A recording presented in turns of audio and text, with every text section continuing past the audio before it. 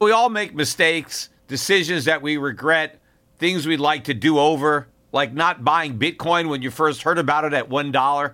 We all carry around different stresses, big and small. When we keep them bottled up, it can start to affect us negatively. Therapy is a safe space to get things off your chest and to figure out how to work through whatever's weighing you down. At times, therapy has helped me and my loved ones in many ways. Therapy isn't just for those who've experienced major traumas. With the right guide, you can discover effective strategies to minimize distractions and truly connect with your needs, setting the stage for a more balanced life. If you're thinking of starting therapy, give BetterHelp a try. It's entirely online, designed to be convenient, flexible, and suited to your schedule. Just fill out a brief questionnaire to get matched up with a licensed therapist and switch therapists anytime for no additional charge. Take a moment. Visit BetterHelp.com/gold today to get 10% off your first month. That's BetterHelp, HELP.com/gold. In my early days, I faced a pivotal moment in my career. Instead of following the herd into traditional finance, I charted my own course. Despite skepticism, I founded my investment firm driven by a belief in economic truth and fiscal responsibility. Through perseverance, I established myself as a leading voice in finance, proving that sometimes blazing your own path is the best way to succeed. To get what you want, sometimes you have to challenge the status quo and blaze your own trail. That's what Harry's did. Seeing people tricked by expensive razors, Harry's took a stand. Instead of pricey options, they offer high-quality razors at a fraction of the cost. That's why when it comes to grooming my face, I use Harry's. Harry's understands the value of quality without breaking the bank. Their razors provide a smooth shave every time, and their shaving gel leaves my skin feeling refreshed and moisturized. So don't settle for the status quo. Blaze your own trail with Harry's. Get started with a $13 trial set for just $3 at harrys.com/gold. That's harrys.com/gold for a $3 trial set. The Peter Schiff Show. Today's podcast is sponsored by Bambee. HR managers ain't cheap. Their salaries average $70,000 a year. So go to Bambee.com/gold today to schedule your free HR audit. I want to wish all of my listeners a Merry Christmas. I am recording today's podcast on Thursday afternoon after the U.S. stock market has closed. Tomorrow is Christmas Eve day, but because Christmas falls on a Saturday, it is being observed tomorrow, and the U.S. stock exchanges are closed in observance of the Christmas Day holiday. So the week has come to an end, and the Santa Claus rally has certainly come early on Wall Street. The question is, will it continue next week, or will the Grinch arrive? The Dow Jones was up 1.5% on this holiday shortened week, but the S&P rose by 2.2%. The reason for the outperformance were the tech stocks. They had a big week. That's why the NASDAQ composite was up 3.5%.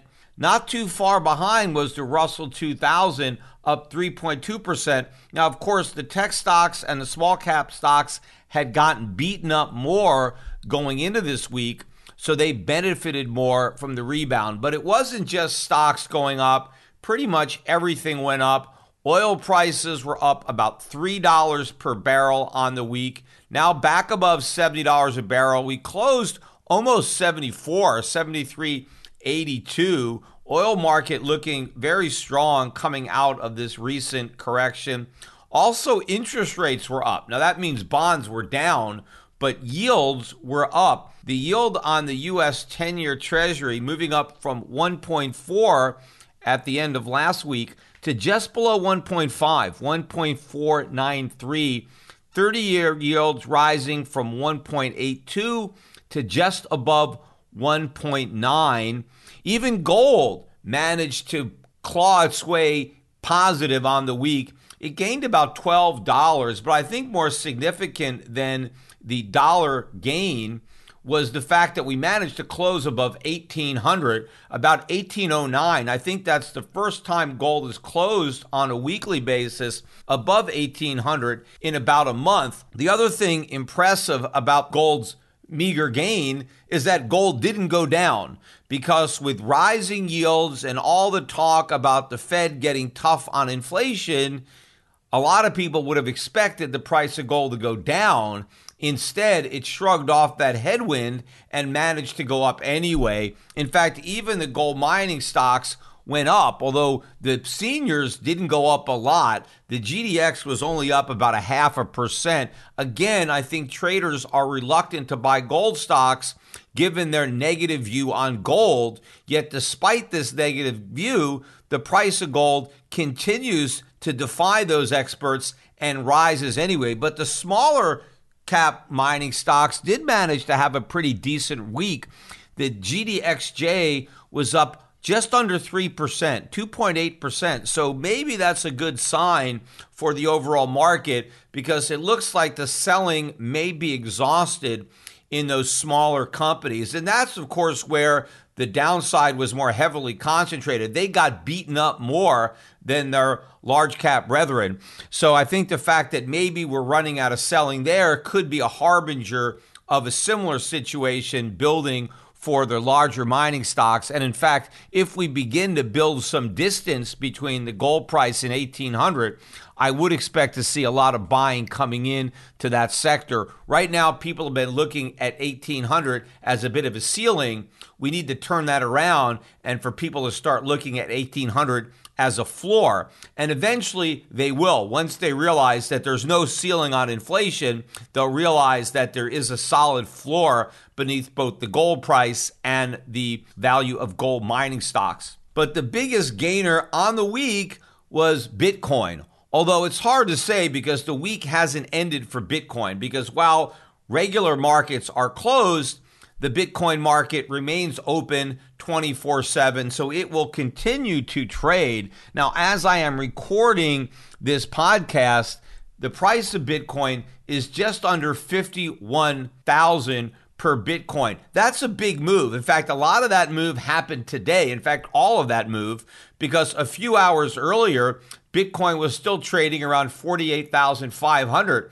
In fact, today is the first day Bitcoin has traded above 50,000 in about 2 weeks. And I think this rally in large part resulted from a deliberate effort on the part of the Bitcoin whales to goose the Bitcoin price going into Christmas Day, because I think that people who have a vested interest in a rising Bitcoin price so they can sell what they've got, they want a lot of people talking to their friends and their family members this Christmas about their Bitcoin profits to try to entice more buyers to come in. And I think to do that, they want to have Bitcoin rising into Christmas Day. After all, if the price of Bitcoin were falling, that might have dampened the mood, and they want everybody feeling joyous about their unrealized Bitcoin profits when they see a lot of their family members that they haven't seen in a while, and they want to get these people into Bitcoin.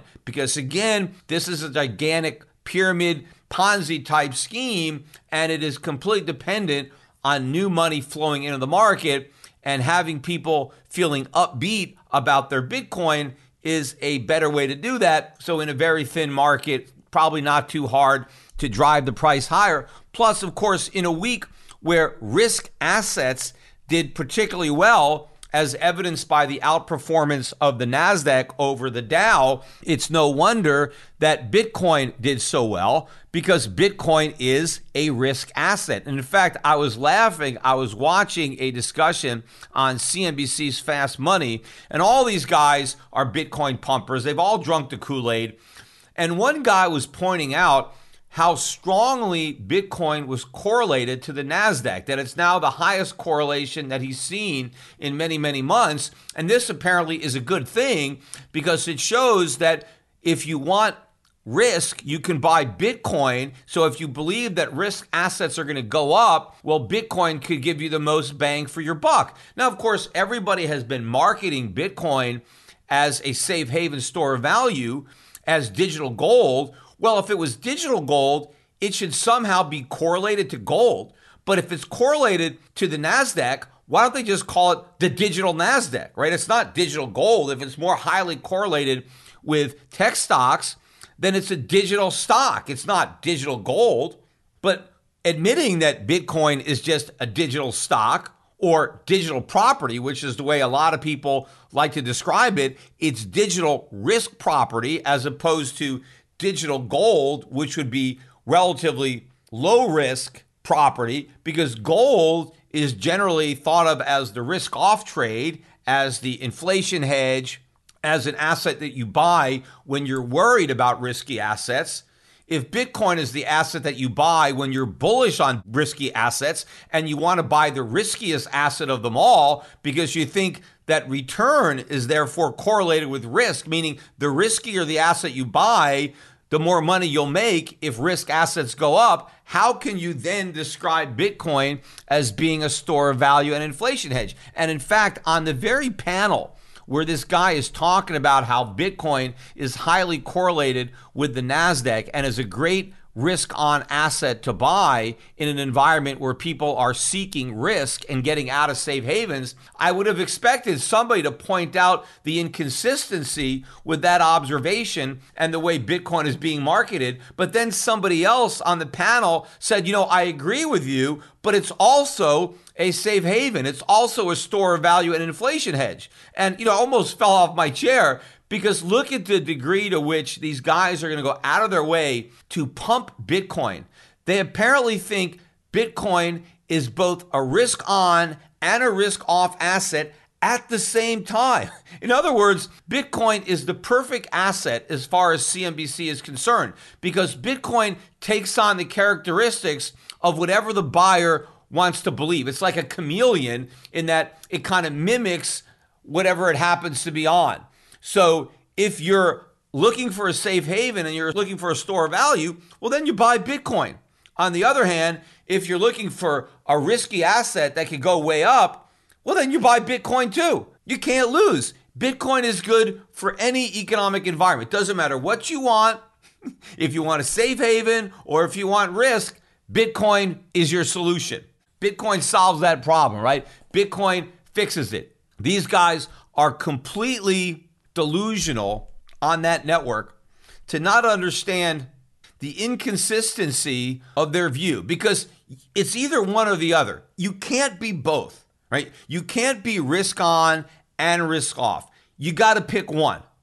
The problem is the minute you pick risk on, you destroy the entire narrative of Bitcoin as digital gold or a safe haven or an inflation hedge. But you can't deny that it's risk on because all of the correlations with Bitcoin are to risky assets. And in fact, I also thought it was ridiculous that on the one hand, you have this Bitcoin bull talking about how great it is that Bitcoin is so heavily correlated to the NASDAQ, when once upon a time, the selling point of Bitcoin was its lack of correlation. People kept saying, hey, you buy Bitcoin because it diversifies your portfolio because it's not correlated to anything else that you own. They're now saying the reason to buy Bitcoin is because it's so highly correlated to the NASDAQ. In other words, there's always a reason to buy Bitcoin. They just keep making them up because initially you were supposed to buy Bitcoin because it was going to be a new medium of exchange. It was going to be a currency that was going to be used for transactions. And then the minute that didn't work, it was reinvented as digital gold or a non-correlated asset. Well, now we've abandoned that because it's no longer non-correlated. It's correlated to the NASDAQ. And it's not really digital gold. It's just a digital tech stock, except it has no earnings or it has no revenue, and it never will. It's just pure digital hype. It's risk on steroids. And in fact, another sign that institutions are losing interest in Bitcoin to the extent that they ever were gaining interest, take a look at the Bitcoin Grayscale Trust, GBTC. That trust hit a record 22% discount to NAV this week. That is the biggest discount in the history of the fund. And that shows that investors who want to own Bitcoin in a brokerage account are losing interest. And that would likely include some of the institutional investors who, for custodial reasons and other regulatory reasons, didn't want to just buy Bitcoin in their own wallet. They wanted their Bitcoin in their brokerage accounts, and so they bought the Grayscale Bitcoin Trust. They're now looking to get rid of those shares, and that's what's driving it to such a big discount. Now, I did hear that on Wednesday, a couple of more applications for physical Bitcoin, not really physical because there is no such thing as a physical Bitcoin, but Bitcoin ETFs where you own actual Bitcoin as opposed to a futures contract or some other derivative. There were two more applications that were turned down. And I know one of the reasons that some people are probably buying the Grayscale Bitcoin Trust is there is a hope that that trust will one day become an ETF, and therefore the discount will completely disappear. In which case you could make a lot of money, assuming the price of Bitcoin doesn't crash, as you're able to sell for NAV. Now, the discount did narrow with Bitcoin rising on the week, and I think it closed at about a 17.5% discount. But remember, when shares of this trust were trading at a 20-30% premium, I think the record high might have been 40% plus.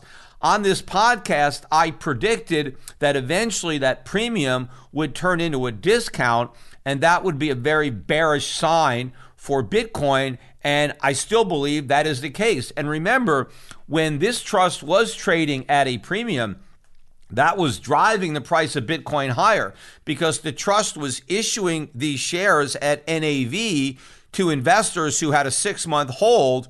But since the share price was at a 30% premium, these investors who bought at NAV immediately could mark to market their gains, and those gains would reflect on their clients' statements. So they were able to pad their performance. But then the Grayscale Trust would take all that cash and they would use it to buy more Bitcoin in the market, driving up the price, and then they probably use some of it to run ads on CNBC to get more retail investors to buy, pushing up the premium, meaning there was a bigger discount that they could sell the shares to the institutions to, and this insidious process continued, or depending on your perspective, a virtuous process, because it kept the price of Bitcoin high so that they can keep issuing shares cheap and then using the money to buy up more Bitcoin, generating the interest. And it was this whole dynamic that was going on, and I pointed it out. But I also said that eventually when the price of the shares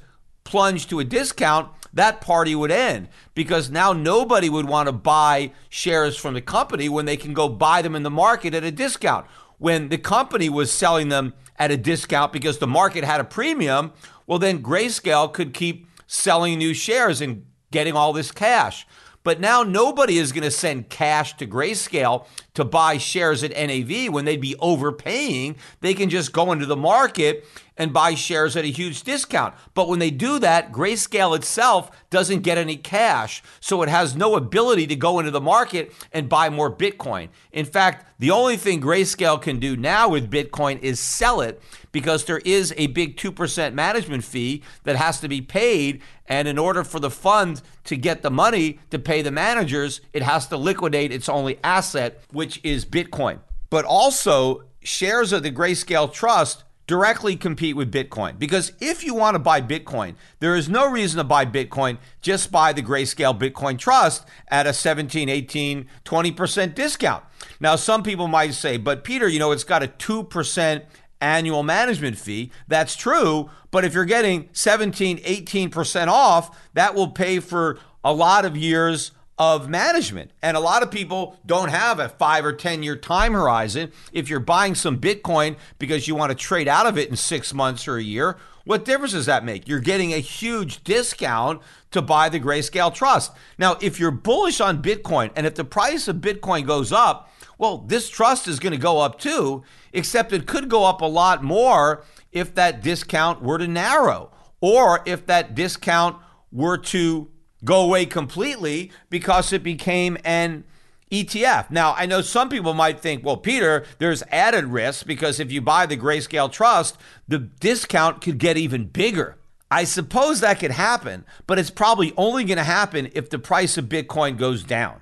If Bitcoin goes way up, if Bitcoin hits 100,000, I seriously doubt the Grayscale Trust discount is going to be larger than it is right now. In fact, I would imagine that if Bitcoin hits 100,000, the discount on this trust will be much smaller because a lot of people will have been attracted into the sector, and a fair amount of that money will go into shares of the Grayscale Trust. So if Bitcoin goes way up, you're going to make more money in the trust. The only way you may lose more is if Bitcoin crashes, in which case the discount could actually widen beyond where it already is. But if you're bullish on Bitcoin, you don't expect that to happen. The only people who think Bitcoin is going to crash wouldn't buy Bitcoin or this trust. My point is, anyone who is bullish on Bitcoin should forget about buying Bitcoin and just buy the Grayscale Bitcoin Trust, which means that the Grayscale Bitcoin Trust acts as competition for Bitcoin, because money that would have ordinarily gone into Bitcoin will now go into the Bitcoin Trust, except none of that money will end up going into Bitcoin itself, because the money isn't going into the trust to buy more Bitcoin. It's just going to pay the people who already own shares of the trust who want to sell. When you're running a small business, it's those HR issues that can really kill you. Wrongful termination suits, minimum wage, discrimination, labor regulations, and HR manager salaries ain't cheap. They average $70,000 a year. That's where Bambee comes in, spelled B-A-M-B-E-E. Bambee was created especially for small business owners. Now you can get a dedicated HR manager who will craft your HR policy and maintain your compliance, and do it all for just $99 a month. So let Bambee change HR from being your biggest liability to your biggest asset. You'll get a dedicated HR manager who will be available by phone, email, and real-time chat for anything from onboarding to terminations. They will customize your policies to fit your business and help you manage your employees day to day, and do it all for just $99 a month. And the best part, it's month to month. There are no hidden fees, and you can cancel anytime. I sure wish Bambee was around when I was starting out. I had to do a lot of this stuff myself until I was eventually able to hire somebody else to do it for me, but it would have been much better had I had something like Bambee to partner with when I was first getting started. But luckily for you, they're there now. So go to Bambee.com/gold right now to schedule your free HR audit. That's Bambee.com/gold, spelled BAM to the BEE.com/gold. There was quite a bit of economic data released on this holiday shortened week, and I'm just going to focus on a few of the data points that came out. One of them being the current account deficit, which gets very little, basically no coverage in the mainstream media, which is why I am going to talk about it in depth on the podcast. But we got the numbers for the third quarter of 2021, and the current account deficit came in at a much larger than expected $214.8 billion. That is the largest current account deficit in a quarter in 15 years. The estimate was for a $204.8 billion deficit, so we exceeded that. And in fact, the prior quarter's $190.3 billion deficit, that was upwardly revised to $198.3 billion, so $8 billion higher than the original report. Now, the difference between the current account deficit and our trade deficit is that the trade deficit numbers are actually included in the current account numbers. So what's also in the current account that is significant is income on assets, meaning if Americans receive interest and dividends on their foreign investments, then that would reduce our current account deficit.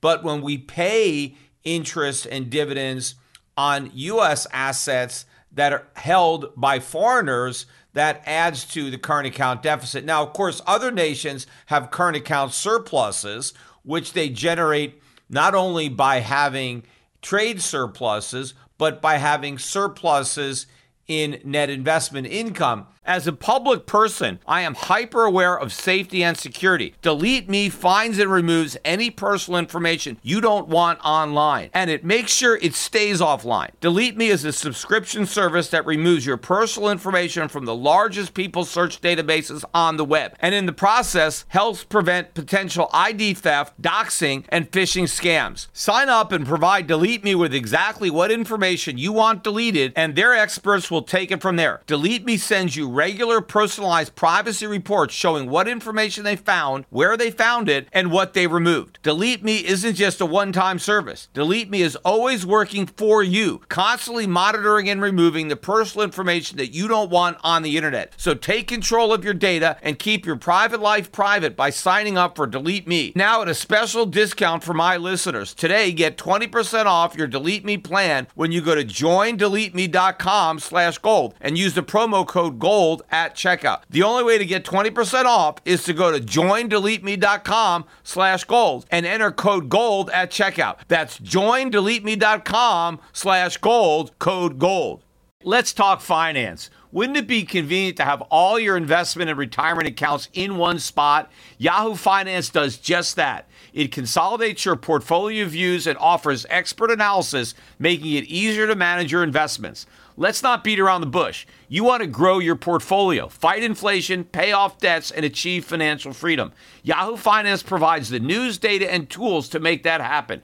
You may think you've covered all the bases: savings, researching, and investing smartly. But to truly excel, you need Yahoo Finance in your corner. A holistic perspective is crucial for success, and Yahoo Finance ensures you have it. With a massive community of over 90 million users monthly, Yahoo Finance is here to guide you on your path to financial success. For comprehensive financial news and analysis, visit the brand behind every great investor, Yahoo Finance, the #1 financial destination, yahoofinance.com. That's yahoofinance.com. Traffic jams, tailgating, pileups.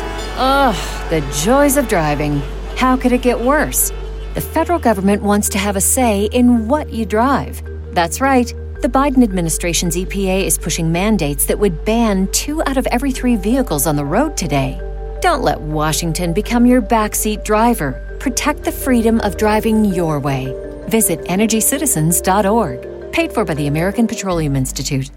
Now, the U.S. still has that surplus to offset the deficit in trade, but all of that is going to change when interest rates ultimately move up, which is another one of the many reasons that the Federal Reserve does not want to increase interest rates, because the United States owes a lot of money to foreigners. But right now, the U.S. is paying very low interest on all the bonds that our foreign creditors are holding on to. And that is what is working to keep our current account deficit so low. Imagine, though, what's going to happen to the current account deficit if interest rates go up, if the Fed actually raises interest rates to fight inflation. Then that is going to increase the burden of servicing our debts, because we have a lot of short-term debt, not just the U.S. government, but corporations also borrow in commercial paper markets and have a lot of short-term debt. And as interest rates rise, everybody who is relying on borrowed money is going to have to pay a lot more.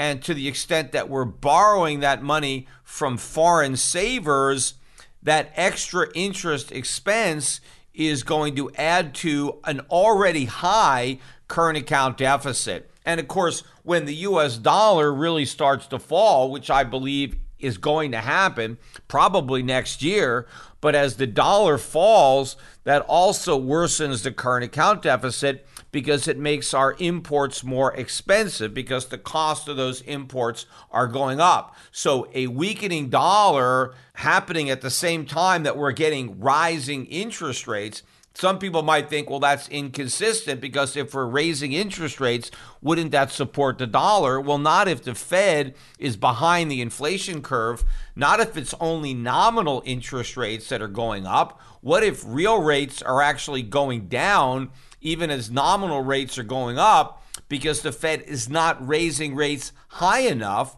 to really offset the accelerating inflation, then you can easily have a weakening dollar alongside rising interest rates. In fact, if one of the reasons that interest rates are rising is because global investors are losing confidence in the US dollar, and therefore they're demanding a higher rate of interest to hold dollars, that's another way that you would see a weakening dollar happening at the same time there was rising interest rates. But of course, if that caused the current account deficit to explode because of rapidly increasing debt service costs, because we have to pay all that interest to our foreign creditors, if the current account is really spiraling, that in and of itself weakens the US dollar, because that causes our creditors to lose more confidence in the US based on an exploding current account deficit. But of course, that deficit,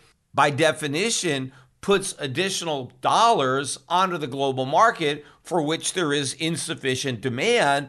And so the glut of dollars on the market is pushing down the dollar's exchange rate. So it's a perfect storm. Nobody is really talking about the trade deficits, let alone the current account deficits. This week's number was a 15-year high, but my guess would be next year or maybe the year after that, we are going to be printing all-time record highs in the current account, specifically because interest rates are going to be going up. And even if the Fed doesn't raise rates, the market will. Foreign creditors are going to demand higher compensation to hold any US dollar-denominated debt. And therefore, that is going to be a bigger burden on American debtors who have to service those international liabilities. We also got the personal income and spending numbers. This number came out earlier this morning and a little bit below consensus. The estimate was for an increase of 0.5 in personal income, and instead incomes only grew by 0.4. Spending came in line. It was supposed to grow by 0.6, and that's exactly what happened. In fact, the prior month spending number, which was much higher at 1.3, that actually got upwardly revised to 1.4. But as you know, if spending went up by 0.6, but incomes only went up by 0.4, where did the difference come from? Well, either it came from savings, which got depleted, or it came from debt. Maybe some consumers went into debt in order to spend more than they earn. But for those who dipped into their savings, the savings rate declined to 6.9%. That is the lowest level since December of 2017. So we're now well before the pandemic-related stimulus caused the savings rate to shoot up. Well, obviously, Americans have now exhausted that windfall. They've depleted that savings war chest that was built up with stimulus money, and now it's gone. And so they're having to go into debt. And in fact, consumers have a double problem, because not only have they exhausted their savings, but their cost of living keeps going up. Consumer prices continue to rise, and that is robbing Americans of their purchasing power, although the robber is the government, because it's the government that's creating the inflation that is causing the cost of living to go up. But the cost of living is going up, yet consumers have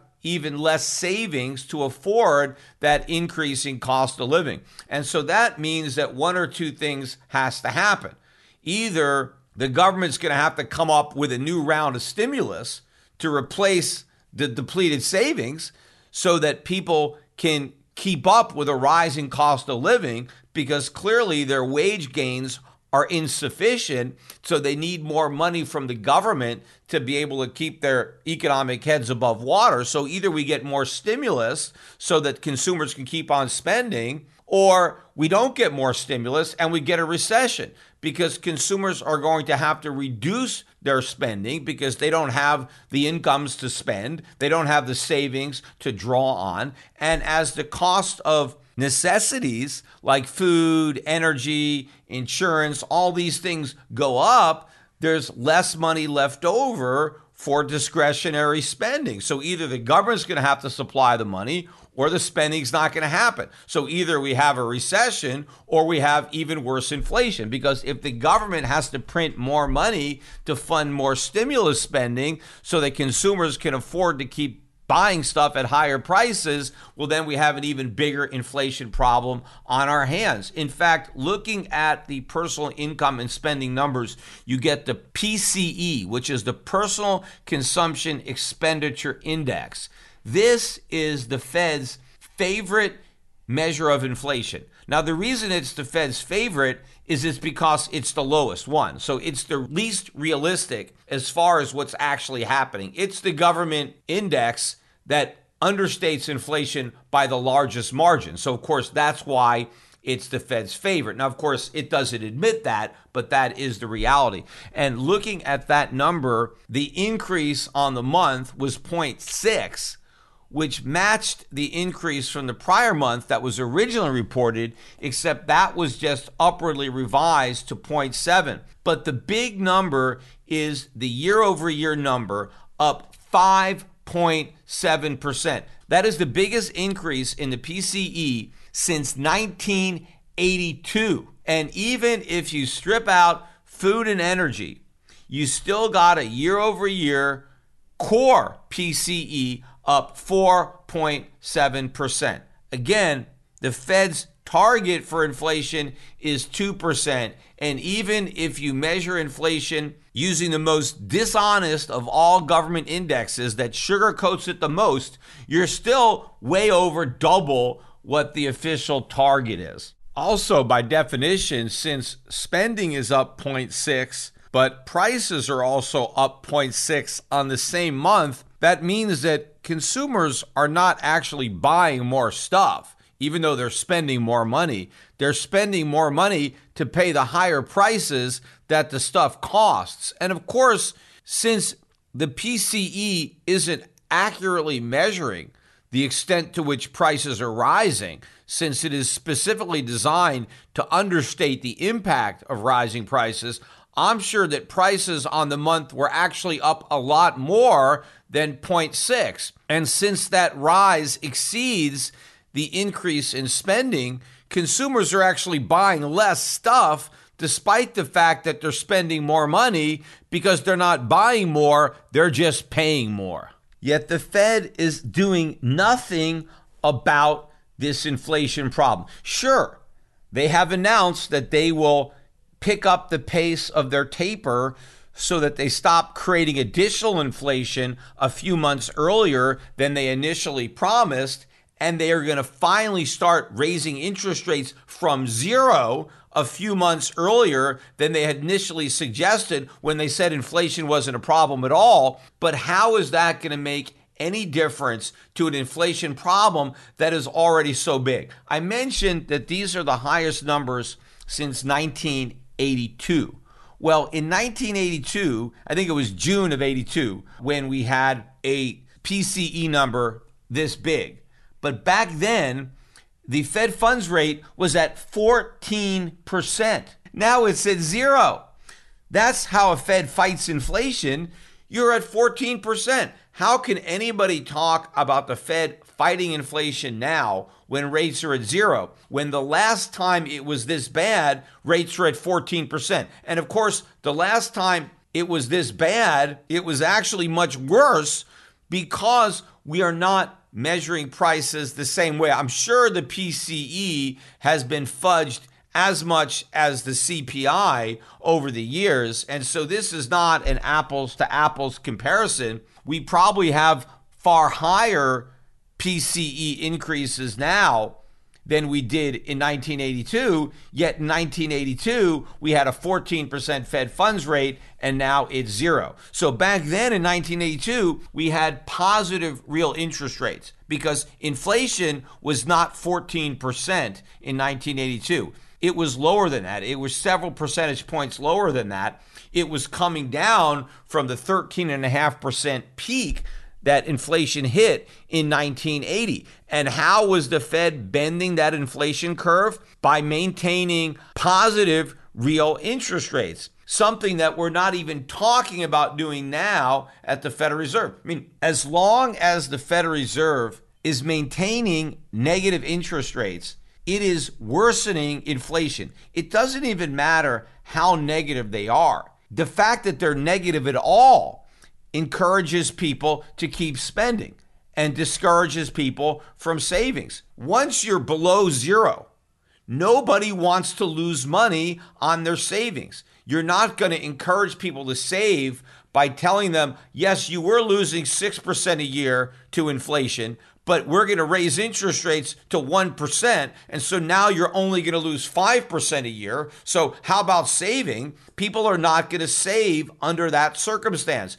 You're going to have to go from a negative yield to a positive yield to induce that type of behavior. And nobody is talking about that happening. Of course, it can't happen because we have so much debt that it is impossible to actually service that debt if the Fed were to raise interest rates to an appropriate level. In fact, people continue to talk about the fact that the Federal Reserve may make a mistake and raise interest rates too much. I was listening to Mohamed El-Erian talking about that this morning. He was on CNBC specifically warning about this potential mistake. He said that maybe the Fed waited too long to remove the punch bowl, that it did QE too long, it delayed the rate hike too long, and because they did that, they're now going to have to raise interest rates too much, and this is going to push the economy into a recession. Again, nobody seems to understand. The mistake has already been made. It was lowering rates in the first place. It was keeping them so low for so long in the second place. There's no way out of this predicament now. The risk is not that the Fed raises rates too much. The risk is that they don't raise them enough. Yes, if the Fed raises rates the appropriate amount, forget about too much. If the Fed just raises interest rates the exact correct amount, which there's really no way to know what that amount is, but it's much, much higher than we are right now and far higher than anything anybody is talking about. But if the Fed does that, not only will it cause a recession, it's going to cause a severe financial crisis, much worse than '08, and again, with no bailouts. So when El-Erian is talking about, well, we could have a recession if the Fed tightens too much. If they tighten too much, we'll have a depression. We'll have a severe financial crisis. All hell is going to break loose. I mean, there is no way to overstate just how bad things are going to be if the Fed actually fights inflation, which is why they won't do it. I mean, they're going to pretend that they're going to do it, and they may, in fact, raise rates slightly if they can get that far along in the process. But somewhere along the way, the market's going to fall. The economy is going to slip, either enter recession or be close to recession. You know, I keep hearing people also say that the Fed is going to tighten until it breaks something, and then it's going to stop. And that's why they're not going to get as far along in the process as a lot of people think. It's not about the Fed breaking something, breaking the stock market, breaking the economy, because the Fed already broke the market. It already broke the economy. What it's been doing all of these years is trying to keep all these broken pieces together.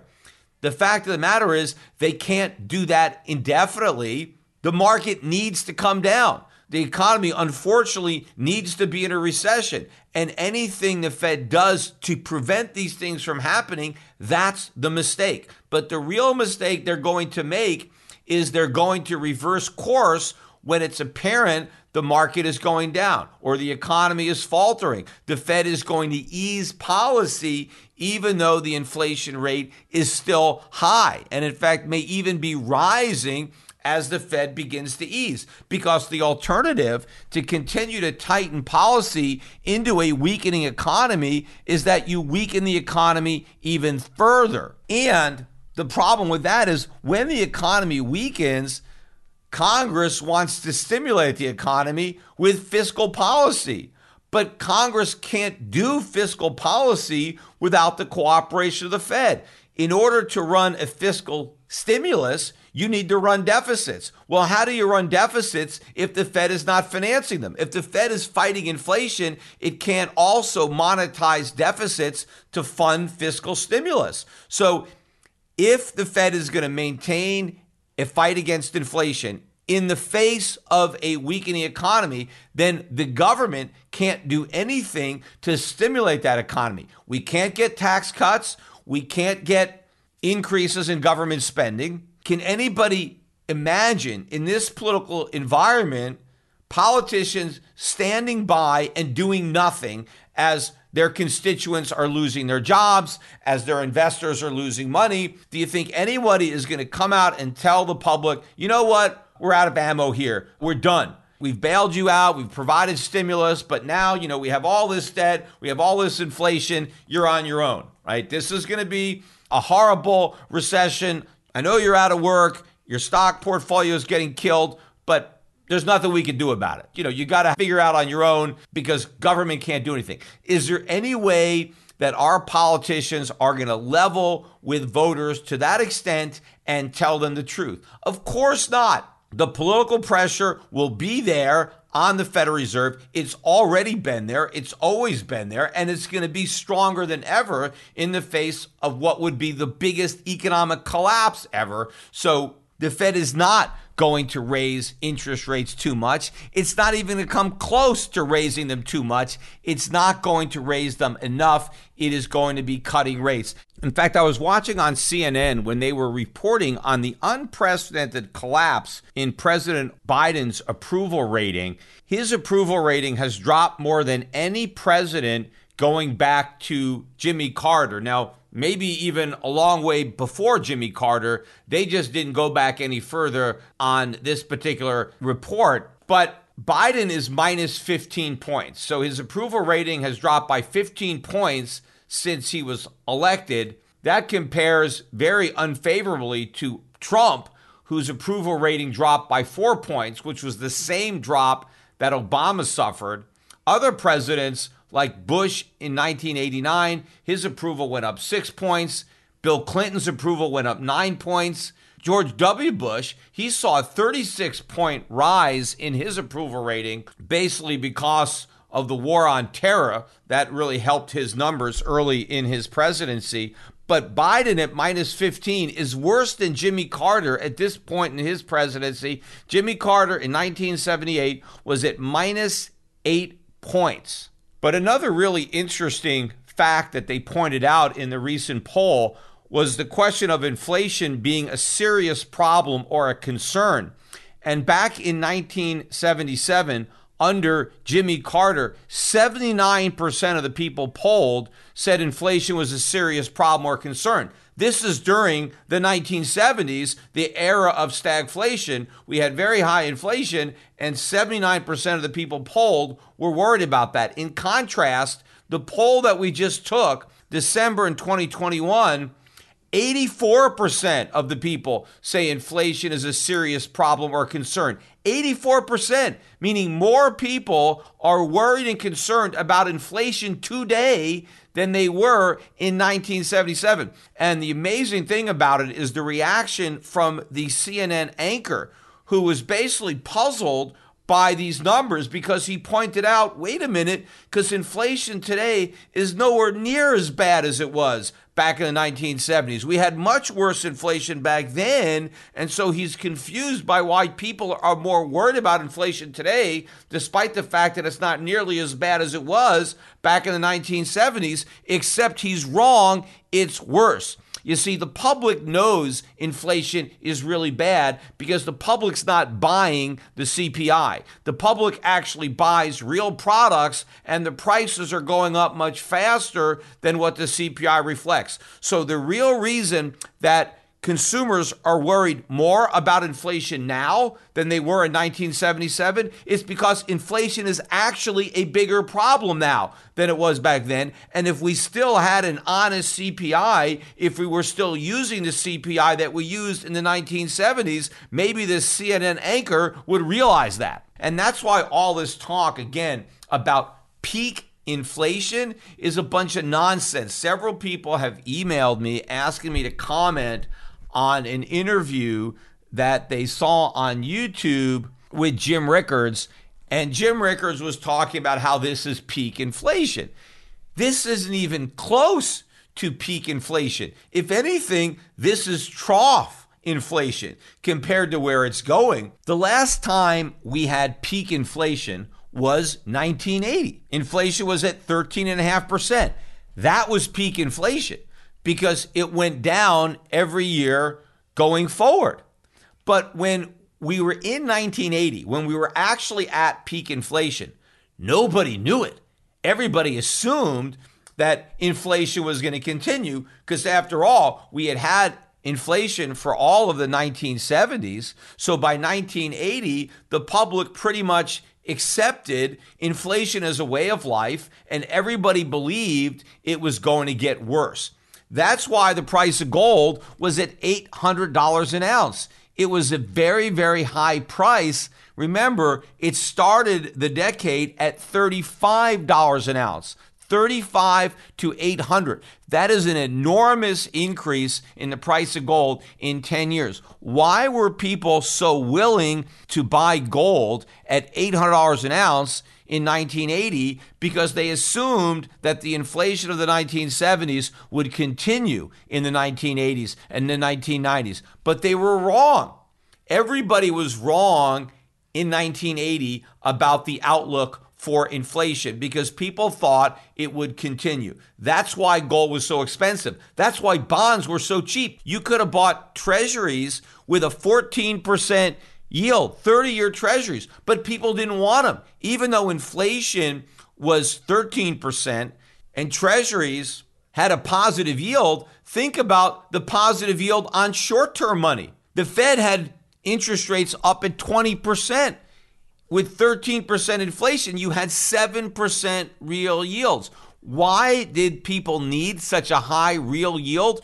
Because they expected inflation to get worse. Even though it was 13% in 1980, people expected it to go higher. And that's why they demanded more interest from their lenders, because they believed they needed that extra interest to offset inflation. And the borrowers were willing to pay it because they assumed they would be able to repay their loans with cheaper money. That's why gold was bid up to 800. Again, that's peak inflation, because when you're at peak inflation, nobody knows it's the peak. You only know it's the peak with the benefit of hindsight. But again, why is it that inflation peaked? Because we had game changers with Paul Volcker and Ronald Reagan. That type of combination was able to bend that inflation curve. We had tight money. We had a Fed that was aggressive in fighting inflation and supporting the value of the dollar. And we had a pro-business, pro-free market, anti-government commander-in-chief in Ronald Reagan. And that was the direction the country was headed. It was going from government is the solution to the government is the problem. Now, fast forward to today. Are there any signs that what we are experiencing right now is anywhere near the peak inflation that Jim Rickards thinks we're at? Well, first of all, interest rates are still at zero. Real interest rates are negative, 7%? Inflation is not going to peak with this much complacency. Look at the yield on 30-year government bonds. It's not even 2%. The yield on 10-year treasuries is less than 1.5%. Does that sound like people are expecting lots of inflation in the future, inflation to continue? To me, it shows incredible complacency. Most people probably agree with Rickards that we're at peak inflation. That's why they're not demanding a higher rate of interest on their loans. That's why the price of gold is not going up.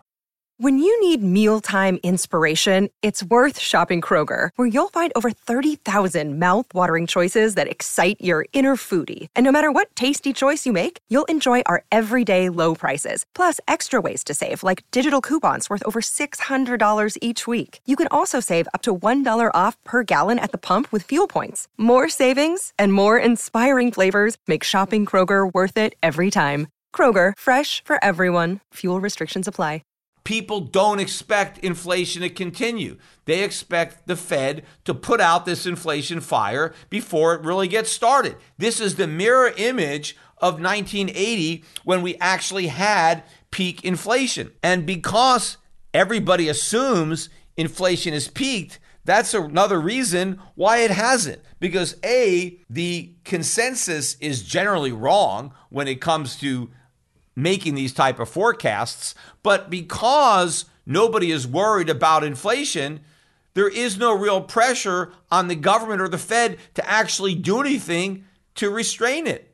People were worried about inflation in a much bigger way in 1980 than they are today, and there was lots of pressure on government and the Fed to do something. There's lip service now, but nobody actually wants the Fed to do anything. Does anybody want Jerome Powell to do what Paul Volcker did and jack interest rates up so that we have positive real interest rates? I mean, to get positive real interest rates, we got to be north of 7%, even if you believe the government's BS CPI number. Nobody wants the Fed to do that. All we're talking about is whether or not the Fed goes off of zero in March, April, May of next year, and how long does it take the Fed to get back up to 1 or 2%, which still leaves interest rates dramatically negative. So basically, Rickards couldn't be further from the truth when he talks about that we've reached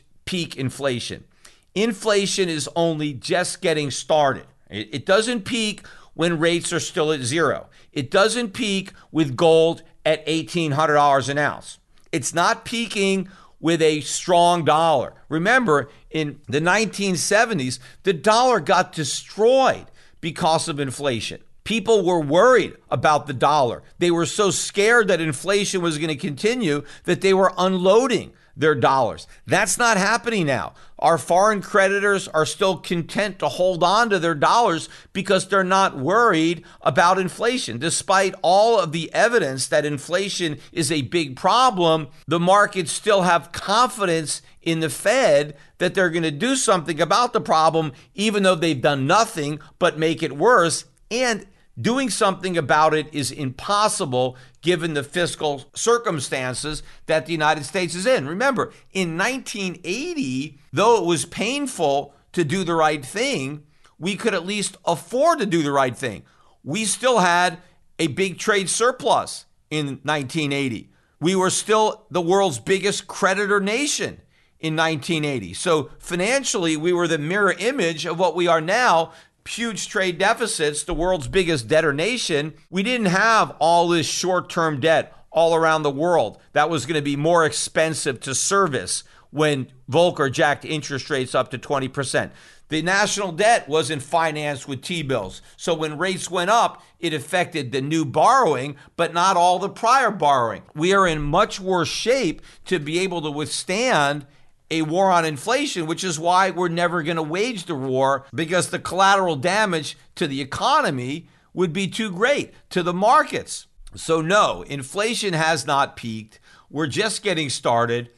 Eventually it will peak. No question, at some point we will reach a peak, but that peak will come when nobody expects it. Everybody will assume that inflation is a permanent way of life, that it's always going to get worse. Real yields on any kind of U.S. dollar debt will be much higher than they are now. Regardless of where the Fed has rates, the markets will have them significantly higher. The price of gold, the price of silver will be much higher than they are today because people will actually be worried. They'll actually be scared about all the inflation yet to come. Forget about the inflation that they had experienced in the past.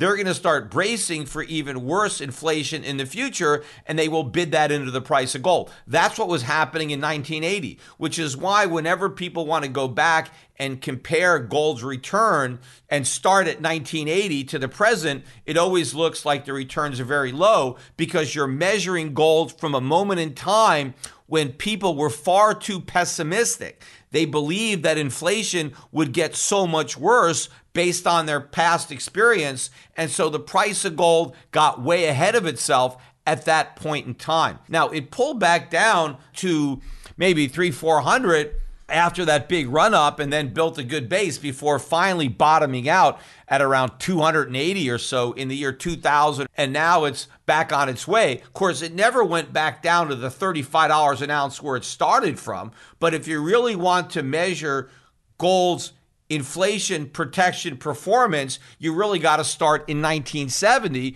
to get a better barometer, a more accurate reading. You can't start from 1980, which is such an artificially high benchmark to use. But people want to use that benchmark to make it look as if gold is not a good inflation hedge when it's a great inflation hedge. In fact, that's why it went up to $800 an ounce in the first place, because people were hedging inflation that never even took place. They were so worried about inflation that they assumed a much higher rate in the 80s and 90s than they ended up getting, and so the gold price got ahead of inflation. Well, right now, the opposite is happening. People are not factoring in nearly enough inflation. They don't believe inflation is going to continue. They're with Rickards. They think inflation has peaked, and so those optimistic assessments of the future are what is baked into the gold cake, which is why it's not rising.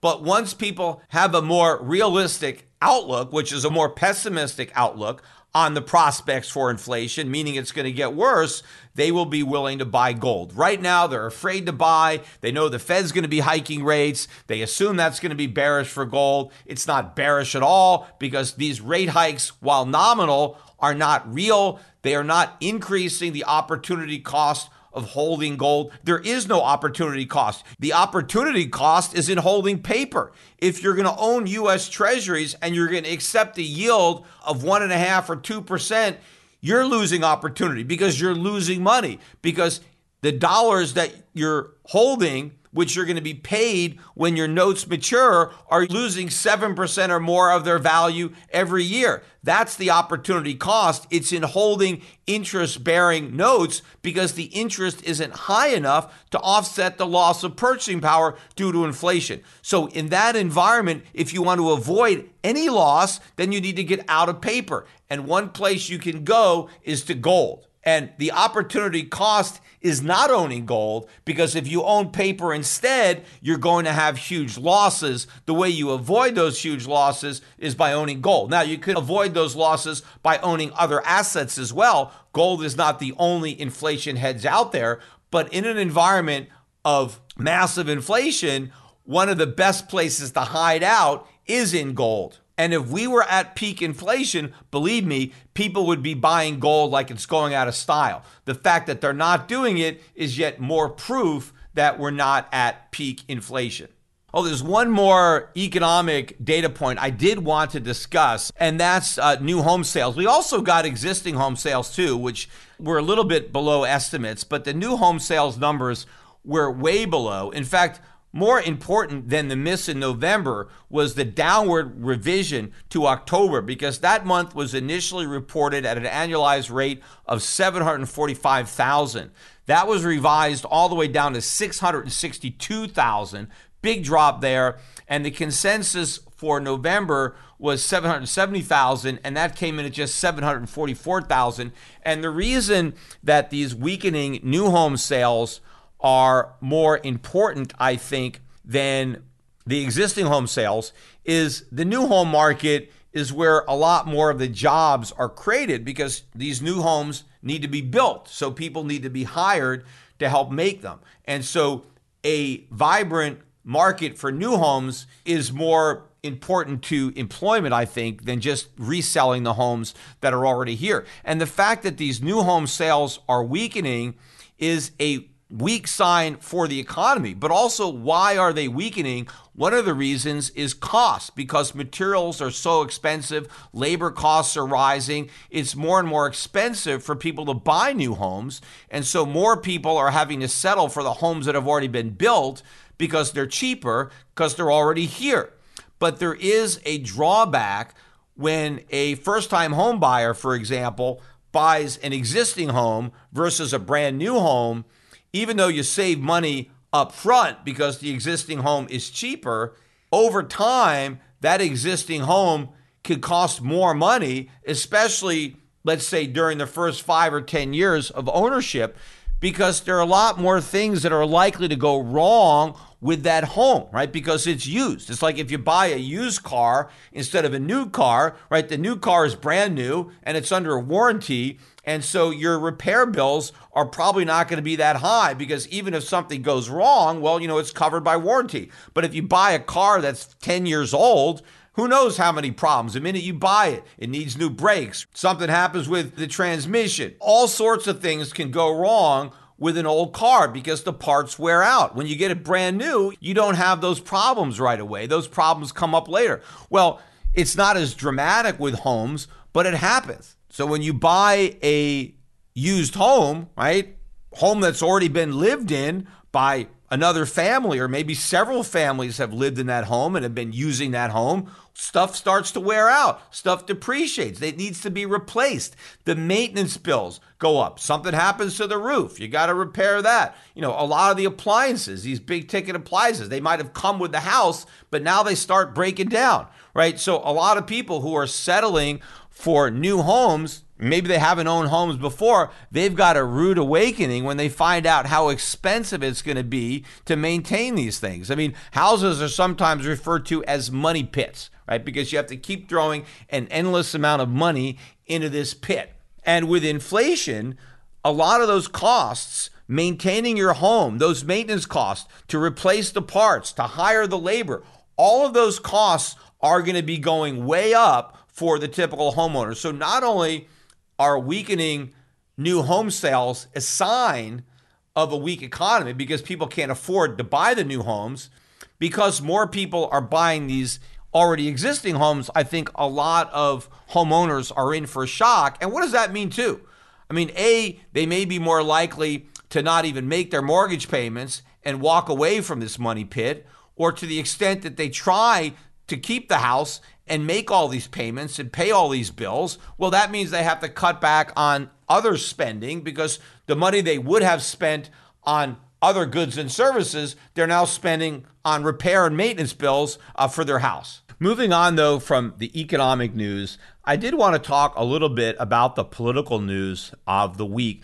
The big story, of course, was Joe Manchin basically saying that he cannot support the Build Back Better bill, and so it's basically dead. The question is, will it stay dead or will it be resurrected? Look, you got to at least admire Joe Manchin. He has so far demonstrated the courage of his convictions. He knows this bill is a bunch of pork. He knows it's a budget buster. He knows it worsens an already bad inflation problem. And for now, he's saying that he won't support it.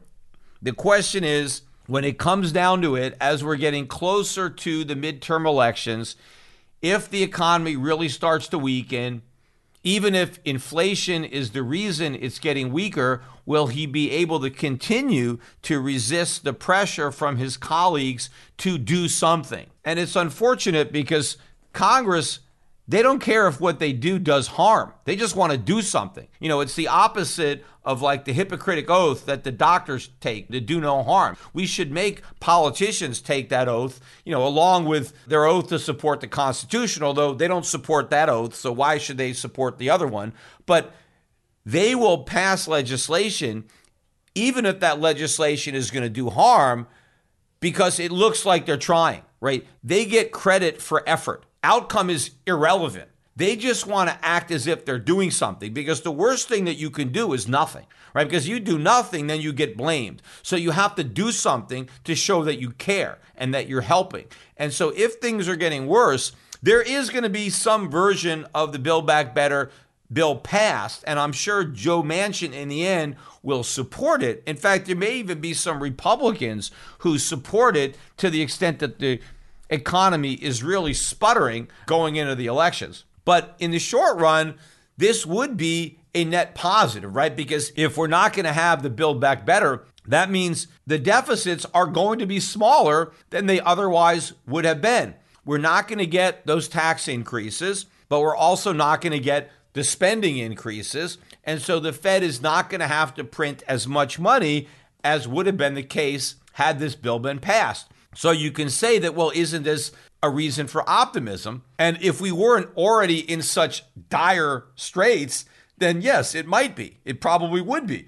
But the fact of the matter is the deficits are already enormous. We did pass the infrastructure bill. That's been passed. There's no real pay-fors in that. So that is completely financed with deficit spending. And the deficits are going to keep going up. So on the margin, will these deficits be smaller without BBB? Yes. And again, how long will we be without that plan? Because there's going to be some plan. I mean, that's something that the economy is going to slow. The markets are going to turn down, which means something is going to get passed. The government is going to do something to stimulate a weakening economy. And if it's not BBB, it's some other version of the same idea. And so we're going to get even bigger deficits than the ones we have now, even though the ones we have now are horrific. And of course, if the Fed actually comes through with even small rate hikes, that makes a significant impact on the size of the deficits,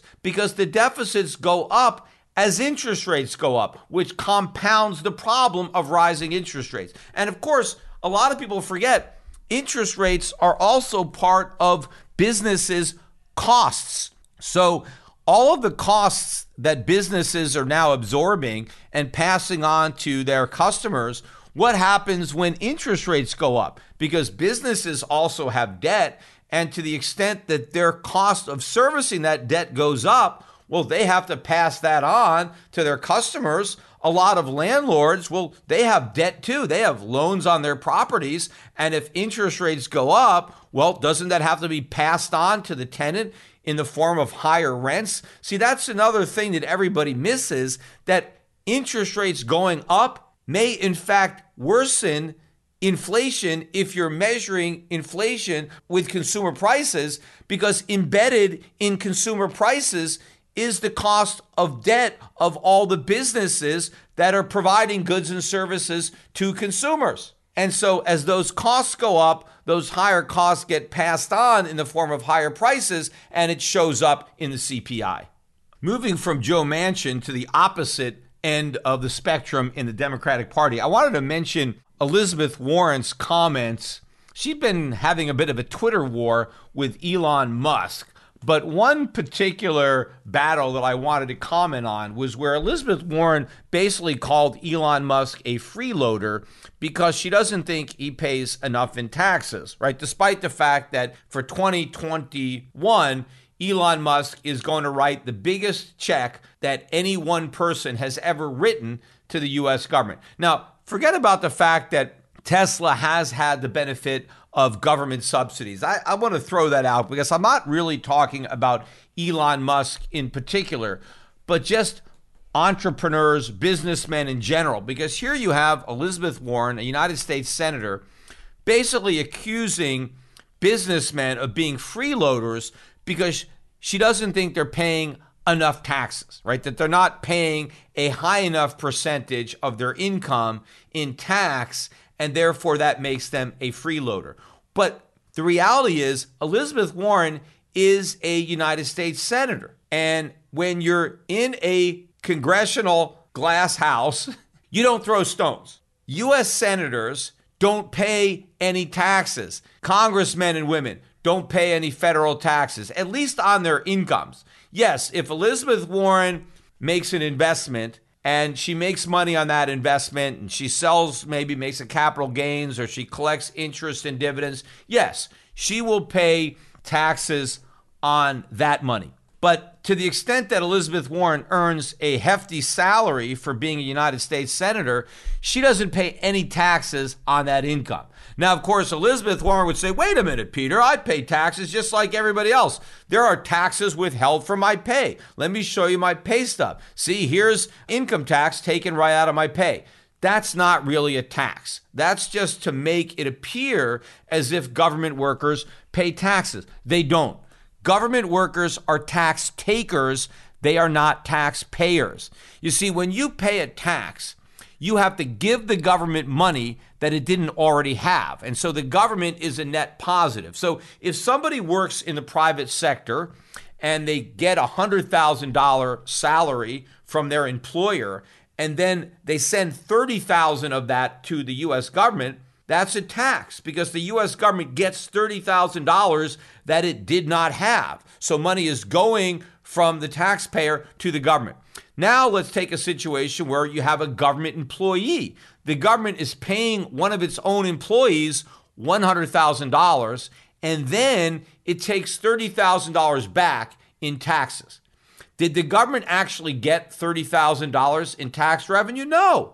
The government didn't get $30,000. The government had that $30,000 to begin with. The government pays $100,000 to its worker, and then the worker gives $30,000 back. The government is still net out $70,000. What would happen if instead of giving the worker $100,000 and then taking $30,000 back in taxes, what if the government just said, well, we're going to pay our worker $70,000 and not collect any taxes, right? Well, the worker would be in the exact same position.